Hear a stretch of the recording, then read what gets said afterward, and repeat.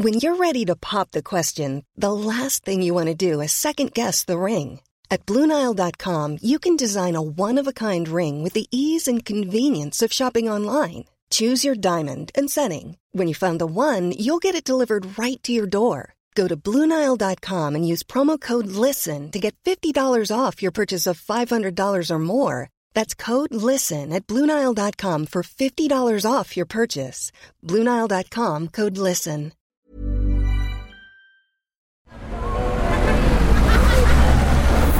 Podcast Network Asia.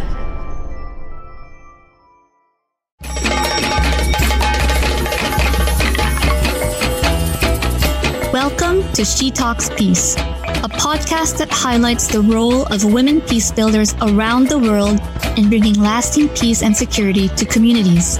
Eavesdrop on their communities and get to know their stories. From the Philippines to Malaysia, from Indonesia to Palestine, from Myanmar to the United States, their dreams and hopes for a world without violence and a world where every woman and girl can be whoever she wants to be. Hosted by Amina Rasul Bernardo, President of the Philippine Center for Islam and Democracy. This is She Talks Peace. Good day, dear listeners. Welcome to another hour of engaging conversations at She Talks Peace. I'm Salma P. Rasul, joining you from Manila. I'm temporarily covering for your regular host, Amina Rasul, from the Philippine Center for Islam and Democracy, who is a bit under the weather and could not join us for today's session. So, dear listeners, let us all send healing thoughts so Amina can get back to her hosting duties soon. But anyway, it's nice to be here again in She Talks Peace. The last time I was here was when we were talking about how mothers empower daughters. I think this was done in March in time for the commemoration of Women's Month. And from that episode, since then, the podcast has continued to touch on many relevant topics of critical importance to the lives of communities, not only in the Philippines, in Southeast Asia, but across other jurisdictions as well. Dear listeners, we have just concluded the State of the Nation address of our president last week, and we have heard promises that need to be followed through with respect to government programs and policies. I think at least Amina and I both think that it's important to talk about how these decisions and affirmations can be translated into good governance and responsive leadership. So at this point, let me talk about our special guest for today's session. At that instance, when we were looking for possible guests that could talk about governance, both from a private sector CSO perspective and actually being part of government, we immediately thought of this young or not so young gentleman who hails from Maguindanao. Specifically, I'm talking about Member of Parliament, Attorney Datu Attorney Suharto Mastura Ambolodto. He is a Mindanao conflict-affected area and judicial reform activist. He served as the regional legislative advisor of the then Regional Assembly. This was a precursor of the current parliament in BARMM. During the then autonomous regional government. BARMM was known as ARM first, right? And he also served as a rule of law project activity manager in ARM and a course director for capacity building for an effective RLA, Regional Legislative Assembly. Plus, owing to his profession as a lawyer, he has been asked to serve as a Sharia justice consultant. Aside from his work as a civil society advocate, he was appointed by then President Duterte to the first Bangsamoro Transition Authority. And then he was reappointed by President Ferdinand Marcos Jr. in 2022. His known advocacies are on human rights, public order and safety, health and sustainable development, which are all critical issues that impact the autonomous region and also influences the rest of the country. Welcome to She Talks Peace, Attorney Teng Ambolodto. Thank you, Attorney Sal. Thank you very much for inviting me to She Talks Peace. I know we've been meeting each other across several forums, but let us update our listeners who I'm sure are interested in what's keeping you busy these days. Well, currently I'm in the Bangsamoro Transition Authority. The transition is supposed to have culminated in 2022, but President Rodrigo Roa Duterte deemed it fit to extend us for the transition to another 3 more years. We are already on our second Bangsamoro Development Plan. We have enacted our first Bangsamoro Development Plan, 2020-2023. We just adopted this year the 2023 to 2028 Bangsamoro Development Plan. Other than that, I also have exposure in Tawi-Tawi. We're looking into our fisheries, our seaweeds, and of course our maritime security. Wow, that's like a full plate, right? Early in your career, and I think for several years, you were part of the academe and civil society looking at also key governance issues. This perspective, has this helped in any way in your pushing for reforms, legislative reforms in BARMM? Well, yes, and basically it's the basic parang medium or platform or the members of the BTA engaging each other, and of course the Bangsamoro Parliament. You must remember that the PTA is an MILF-led transition authority, and most of us basically we have engaged them, the more members of the More Islamic Liberation Front and some of our friends of the More National Liberation Front when we were still with civil society. We were also pushing for reforms in the BARMM, particularly during the time of Governor Mujib Hataman. You remember that we had a reform slate appointed by then President Benigno Aquino III in 2011. Then they got elected in 2013 on a platform reform. And these are the things that we have been discussing when we were in the civil society, and these are the platforms that we have been pursuing. They commenced in 2011, then elected in 2013, and re-elected in 2016. You mentioned about the reform agenda that was set initially by then Governor Hataman, right?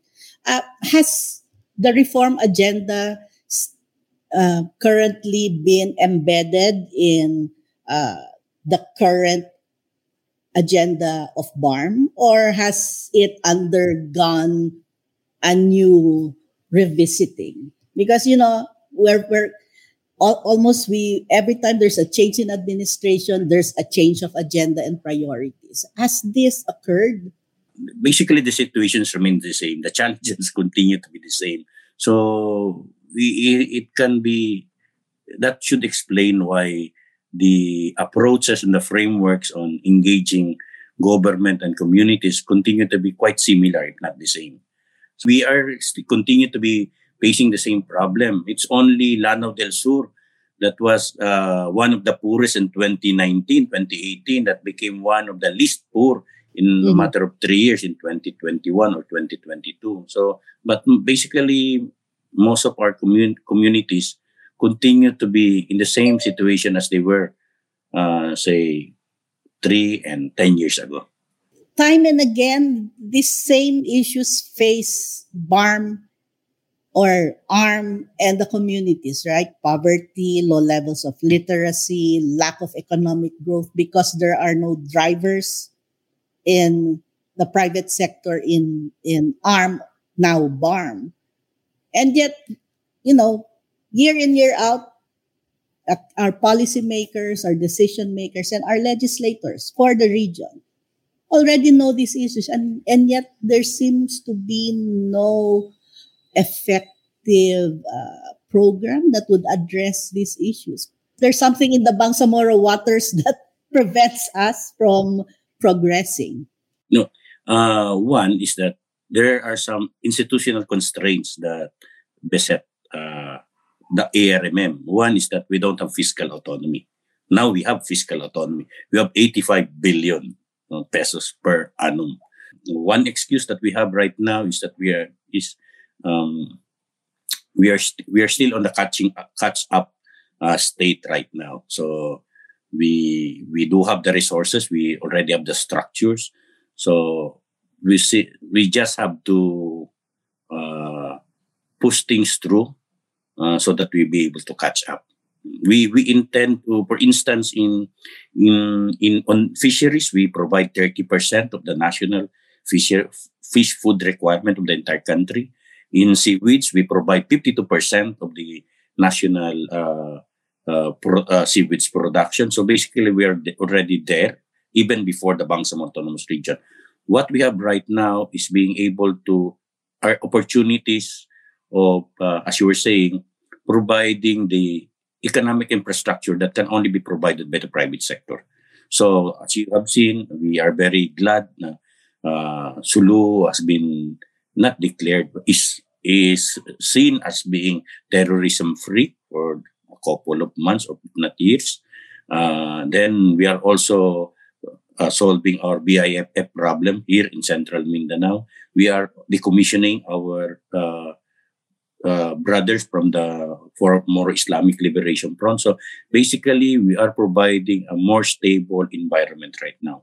The BARMM is in the process of building a more established enabling environment for the economic development, so that we can allow partners from the private sector, in particular investors, in helping us push things. Because one, we may have the money, but we don't have the market connection, and then of course the technology in enhancing these our products. The problems continue to be the same. We are simply solving it. We may be able to have more dent now because we have more capabilities, and however, we might also be doing something.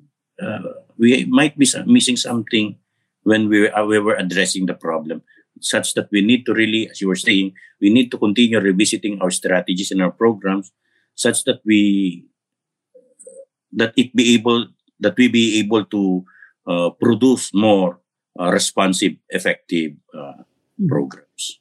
Okay.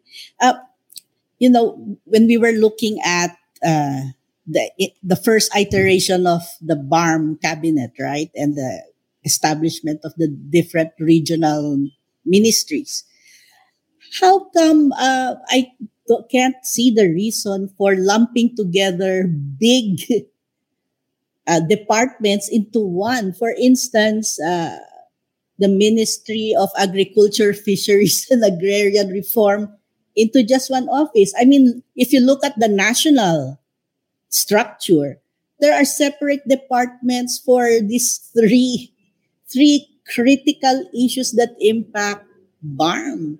And yet it's lumped into just one ministry. Is this reflective of the priority that the BARMM governance structure looks at in dealing with agriculture, fisheries, and agrarian reform? Well, first, to be fair with the more Islamic Liberation Front, it's provided in the Bangsamoro Organic Law that it will be one department, but it does not preclude the BARMM from, providing an independent ministry for each of those basic program area. Both you and I, we've been going around BARMM. Clearly, agriculture is a key component of economic activity across BARMM, right? Fisheries also for the island provinces, Basilan, Sulu, and Tawi-Tawi. And agrarian reform across the region is also key.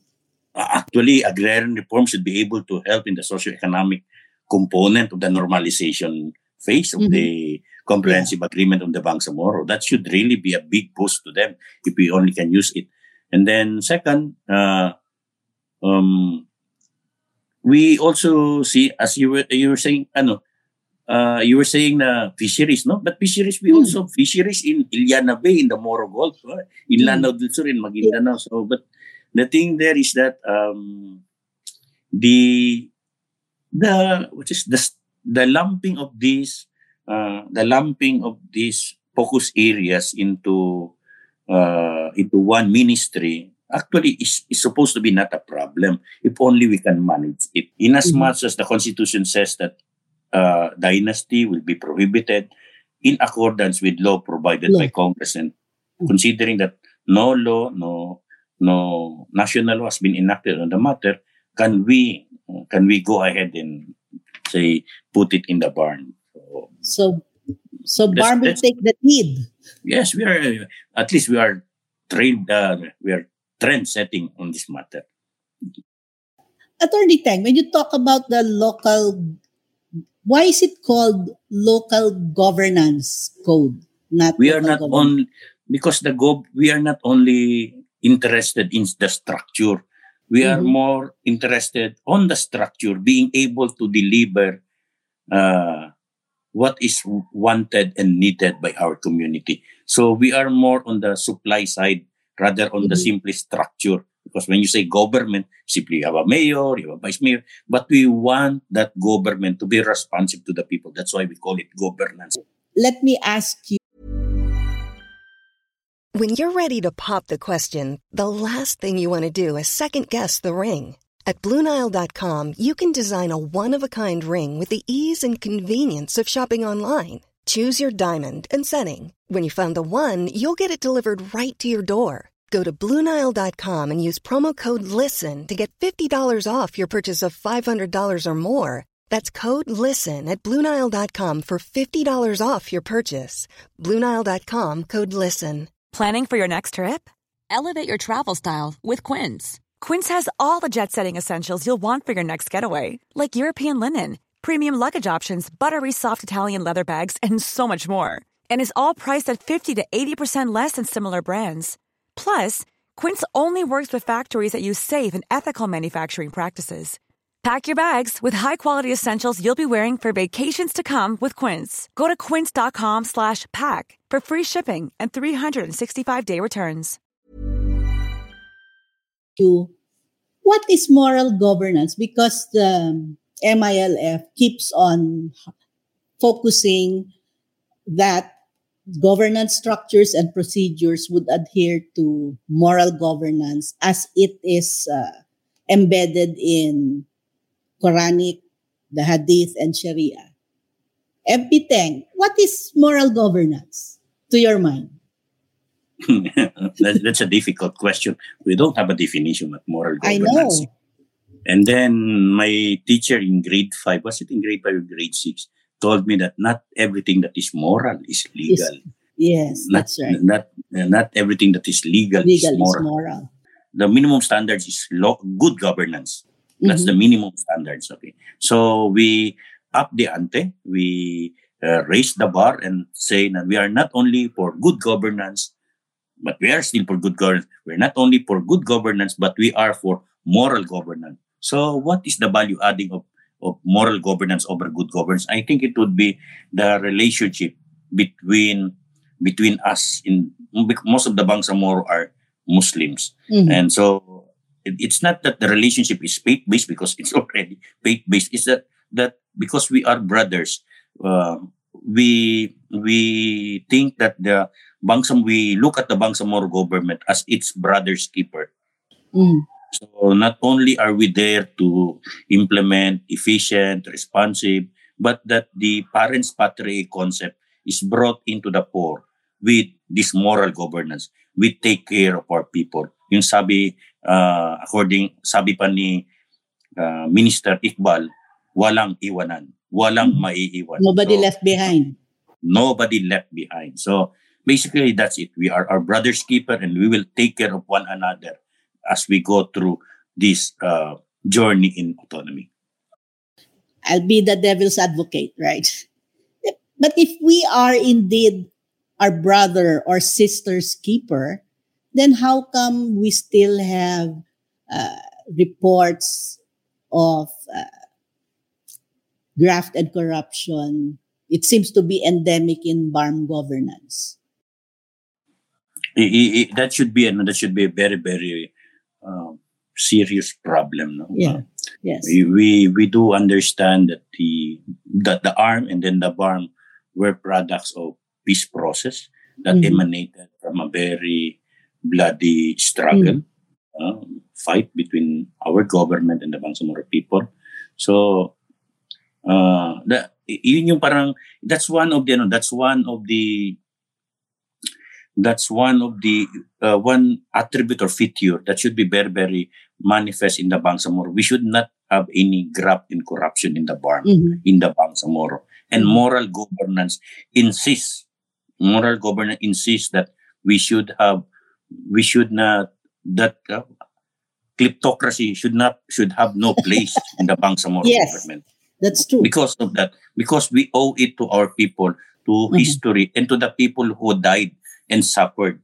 We did not get this Bangsamoro simply because the national government thought it proper that we would have our own self-government. It was a product of negotiation, and that negotiation was fueled by the blood, tears, and lives of our martyrs. So that's one thing. So andyan siya. So it's that issue of graft and corruption, incompetence, kakistocracy, kleptocracy and kakistocracy should have no place in moral governance, because this is a government that was founded on the lives, tears, and blood of our martyrs and people, and so it should be responsive to our people. That's why I think that is one of the reasons why we should have moral governance.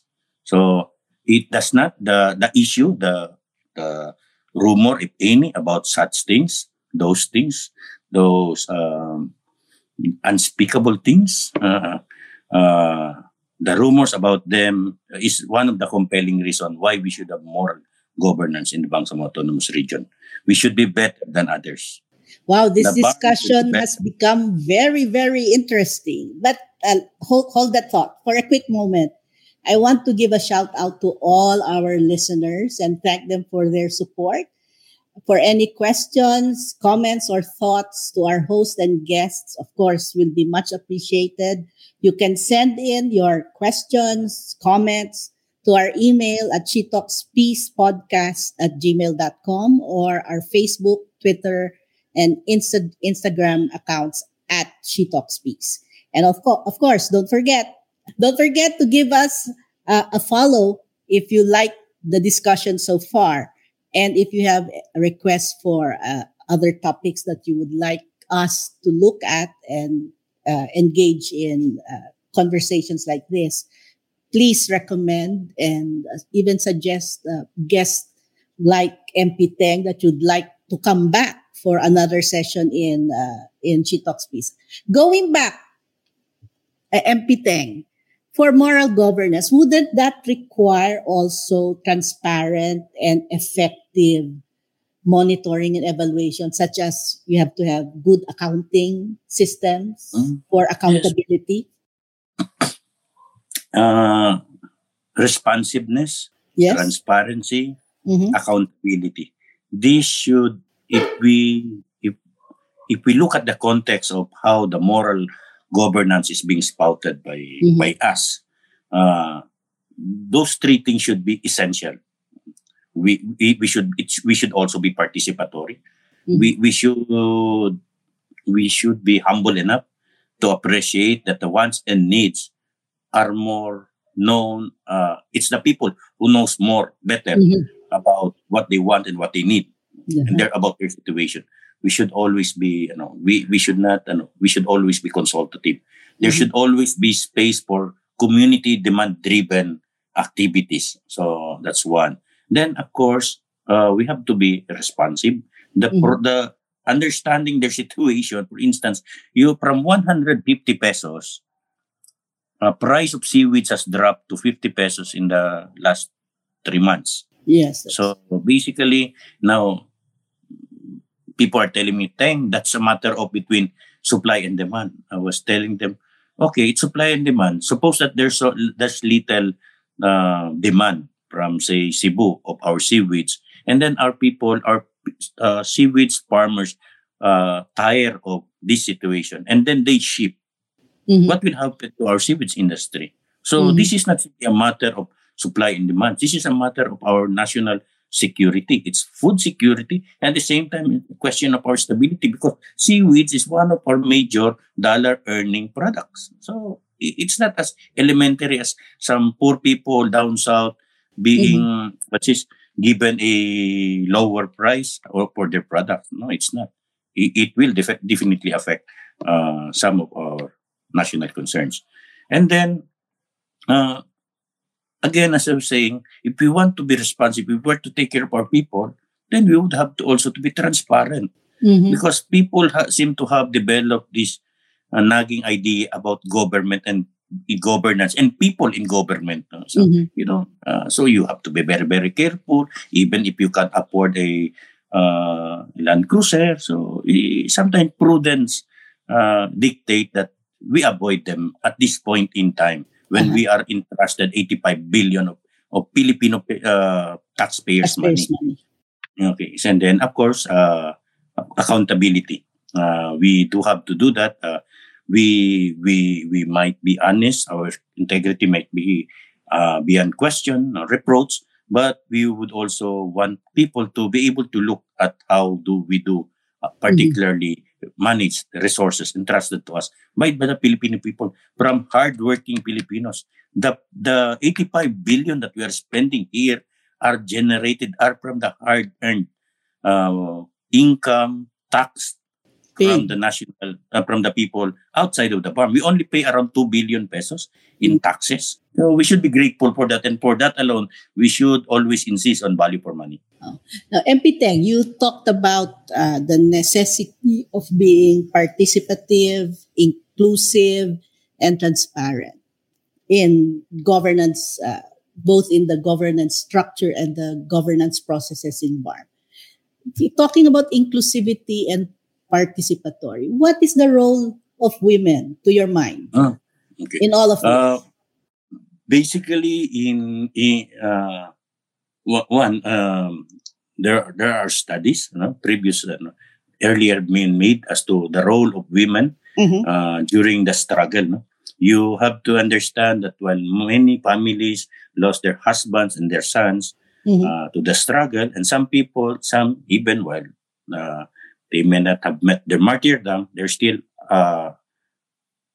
away from their families. So women mothers, for instance, would have to take care of their traditional roles and also assume non-traditional roles that were previously taken care by task of men. The husbands were taken upon by the wives. So basically, that was then prior to the war. And now, here, we also have to understand that we have many women. You would see able and competent women in the labor market, say in the government, say service market, civil service market. There's still a lot of them. So we would expect them to be holding position. So we do not expect them to be discriminated. Neither did I hear any. So we're very able women. Our Attorney General is a woman, very able, Attorney Lai. And then we have the very hardworking Attorney Raisa Jajuri, very hardworking also. So basically we see them in the BARMM. So we have a lot of very competent women one also big win for the BARMM is that we have a Bangsamoro Women Commission. That's The Bangsamoro Women Commission is a partner of our national, the Philippine Commission on Women. Here, they administer about yung GAD, particularly the GAD budget, which is 5%. And 5% of 85 billion or 90 billion or say 80 billion is around 4 billion pesos across all those ministries. And this is 4 billion over and above the almost 4 billion spread in all local government units. Wow. Diba? Yung, Hopefully, it's the programs go beyond beautification projects and setting up basketball courts. Yes, and then seminars, of course, symposium. At least we already have the appropriation. At least it's not something that, unlike in the previous government, when we still have to beg in the previous regime, in the autonomous region of Muslim Mindanao, we still have to beg in Manila, from Manila, for us to access money. And they can simply, and the biggest allocation for the ARMM was around 23 billion. Is it 23 billion or 30 billion? That's the biggest. And now we have 85. So almost 300% increase. So our capability, so the constraints, we have already lifted the constraints that were present in the ARMM, even under the very able leadership of Governor Hataman. MP Teng, recently you were part of the first ever BARMM DOJ meeting on anti-trafficking initiatives, right? What would be the directions taken by, for instance, your committee, since you chair the Committee on Public Order and Safety, with respect to trafficking in persons? Especially, it affects and impacts mostly women and girls. Yeah. In the trafficking of persons, so basically there are two kinds of persons falling within the category of trafficking in persons. First person, those who are being misled or forced to migrate into some other community and they're being abused. And there are also some people who willingly go through extra-legal means of migration. Okay, dun sa medyo extra-legal means of migration, we had some discussions with our friends in that DOJ interagency meeting that we may have to be more creative in providing them access to foreign overseas employment. So precisely, they were going through extra legal means of migration, of foreign work, foreign employment, must be because the opportunity, the access to such opportunity is quite limited, or there are some restrictions and restraints. So we should be able to address that and make it more available to them, accessible to them. Now, on the matter of those on the matter of those who are being misled or forced or almost abducted and brought to other communities, that would be discussed in another forum on maritime security. We have already made some discussions with our Ministry of Transportation and Communication, and we would like to expand that with some other friends. And then, of course, we will include Navy and the Philippine Coast Guard. As you understand, the Navy has the strongest presence in our borders. Talking about maritime and marine environment, let's look at, you mentioned this earlier that you went to the Turtle Islands in Tawi-Tawi. What's happening in the sanctuary? We continue to we have a strengthened office in the Ministry of Environment and Natural Resources on the protected areas, on the management of the protected areas. So we hope to see more vigorous protection of our administration of protected areas and the protection, for instance, of our turtles.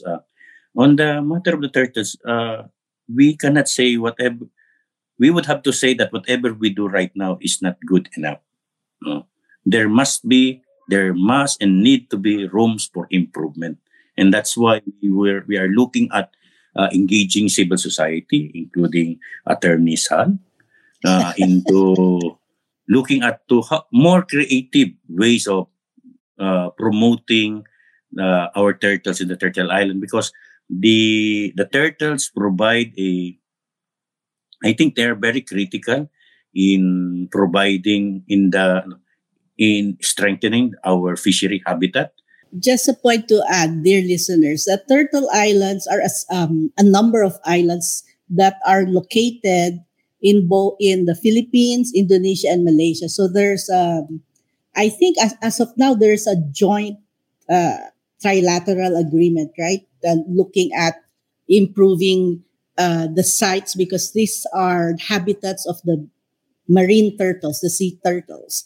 So can this be an occasion for BARMM to engage with our neighbors in Malaysia and Indonesia to look at maybe an exchange of best practices insofar as protecting the environments and habitats of the marine turtles? So I think there's already a trilateral conversation on the matter, and it is basically it's in as much as it is between nations, it is multilateral. It's really the Philippines talking to our neighbors. However, they have provided also the BARMM sufficient space in that conversation. I think they were in Malaysia in around 3 weeks ago, and there's a conference about this, and they are telling us that we are quite far behind in protecting our turtles compared to other agencies, but simply because sometimes these are quite too distant, too remote for us. That's true. For instance, most of the people who go to Mapun and Tawi-Tawi in Turtle Islands, they go there only when we have naval ships on patrol, and then so they will ask the Navy if they can have a ride, and then so as to be able to reach Mapun and Turtle Island. Actually, we brought around more than 2,000 armchairs, and I think this is the first time that armchairs were from the ARMM, BARMM and ARMM ever reached Mapun. Yes, so and then we also brought at least 800 to Taganak, and they were very, very grateful to the Philippine Navy for providing the platform on transporting this. But you have to understand that this is not the primary mission of our Philippine Navy.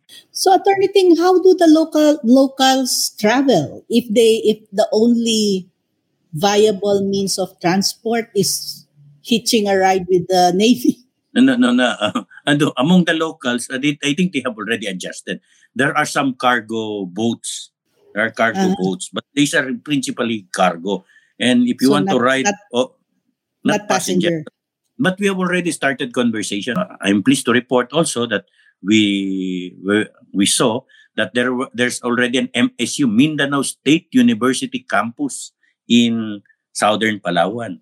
So basically, and then for emergencies, how do they get out? For medical evacuation, how do they get out during medical evacuation? There are some Christian missionary groups in southern Palawan who are always ready to lend us a helping hand if and when we want to travel to. I think we simply have to reimburse them with their fuel. Pero imagine mo, you can simply appreciate it. I hope that someday some Muslim will be generous enough also to help their own fellow. That's true. How time flies when the conversation is getting to be interesting. As we almost draw to a close, can we hear any final thoughts, Attorney Teng, that you would like to share with our listeners? First, Attorney Sal, we have to be very, very grateful for everybody who has supported and accompanied us in our journey in the peace process. No, we wouldn't have gone this far had it not because of the international support. And the international support continue to be very, very manifest. You see still a lot of UN agencies here in the Bangsamoro, and we continue to be very, very grateful to that. Now, may we also apprise you that we are only we are still in the transition. We are still about to jumpstart the autonomy. The autonomy would really begin when our people will put in the when the Bangsamoro people will start to put in the Bangsamoro government their duly elected representatives.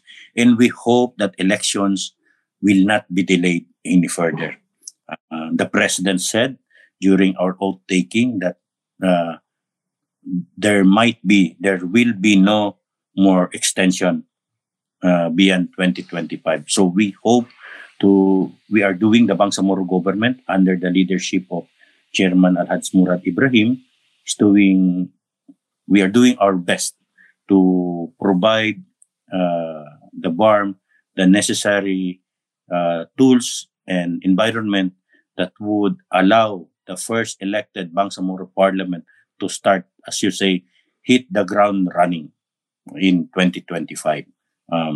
Most of the codes, at least 3 of the 6 major codes has already been enacted.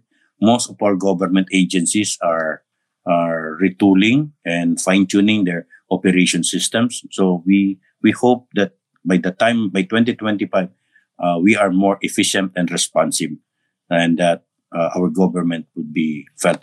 May I also update pala, Ma'am Attorney Sal?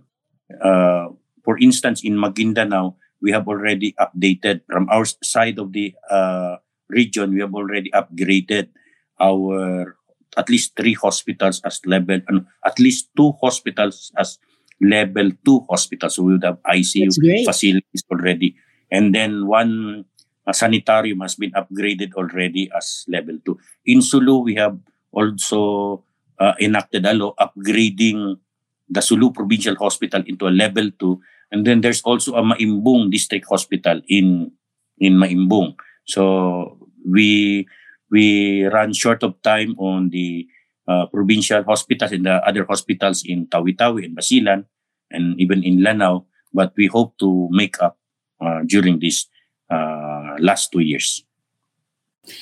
Oh, thank you very much, MP Attorney Teng Ambolodto, for accommodating our request and guesting in our podcast, She Talks Peace. We hope to invite you again for future discussions, especially on trafficking in persons and the initiative to protect the marine turtles in Tawi-Tawi.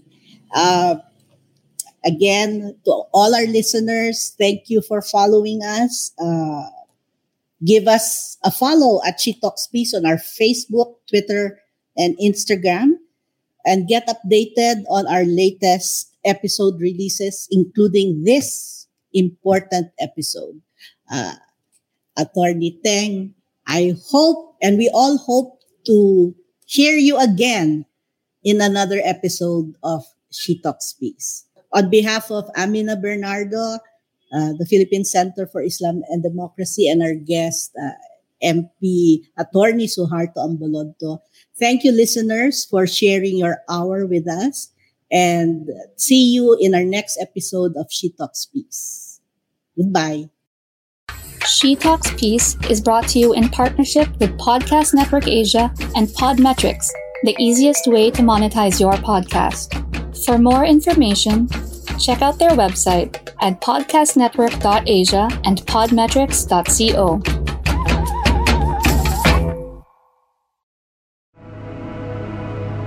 The views and opinions expressed by the podcast creators, hosts, and guests do not necessarily reflect the official policy and position of Podcast Network Asia, the hosts of the program, or other programs of the network.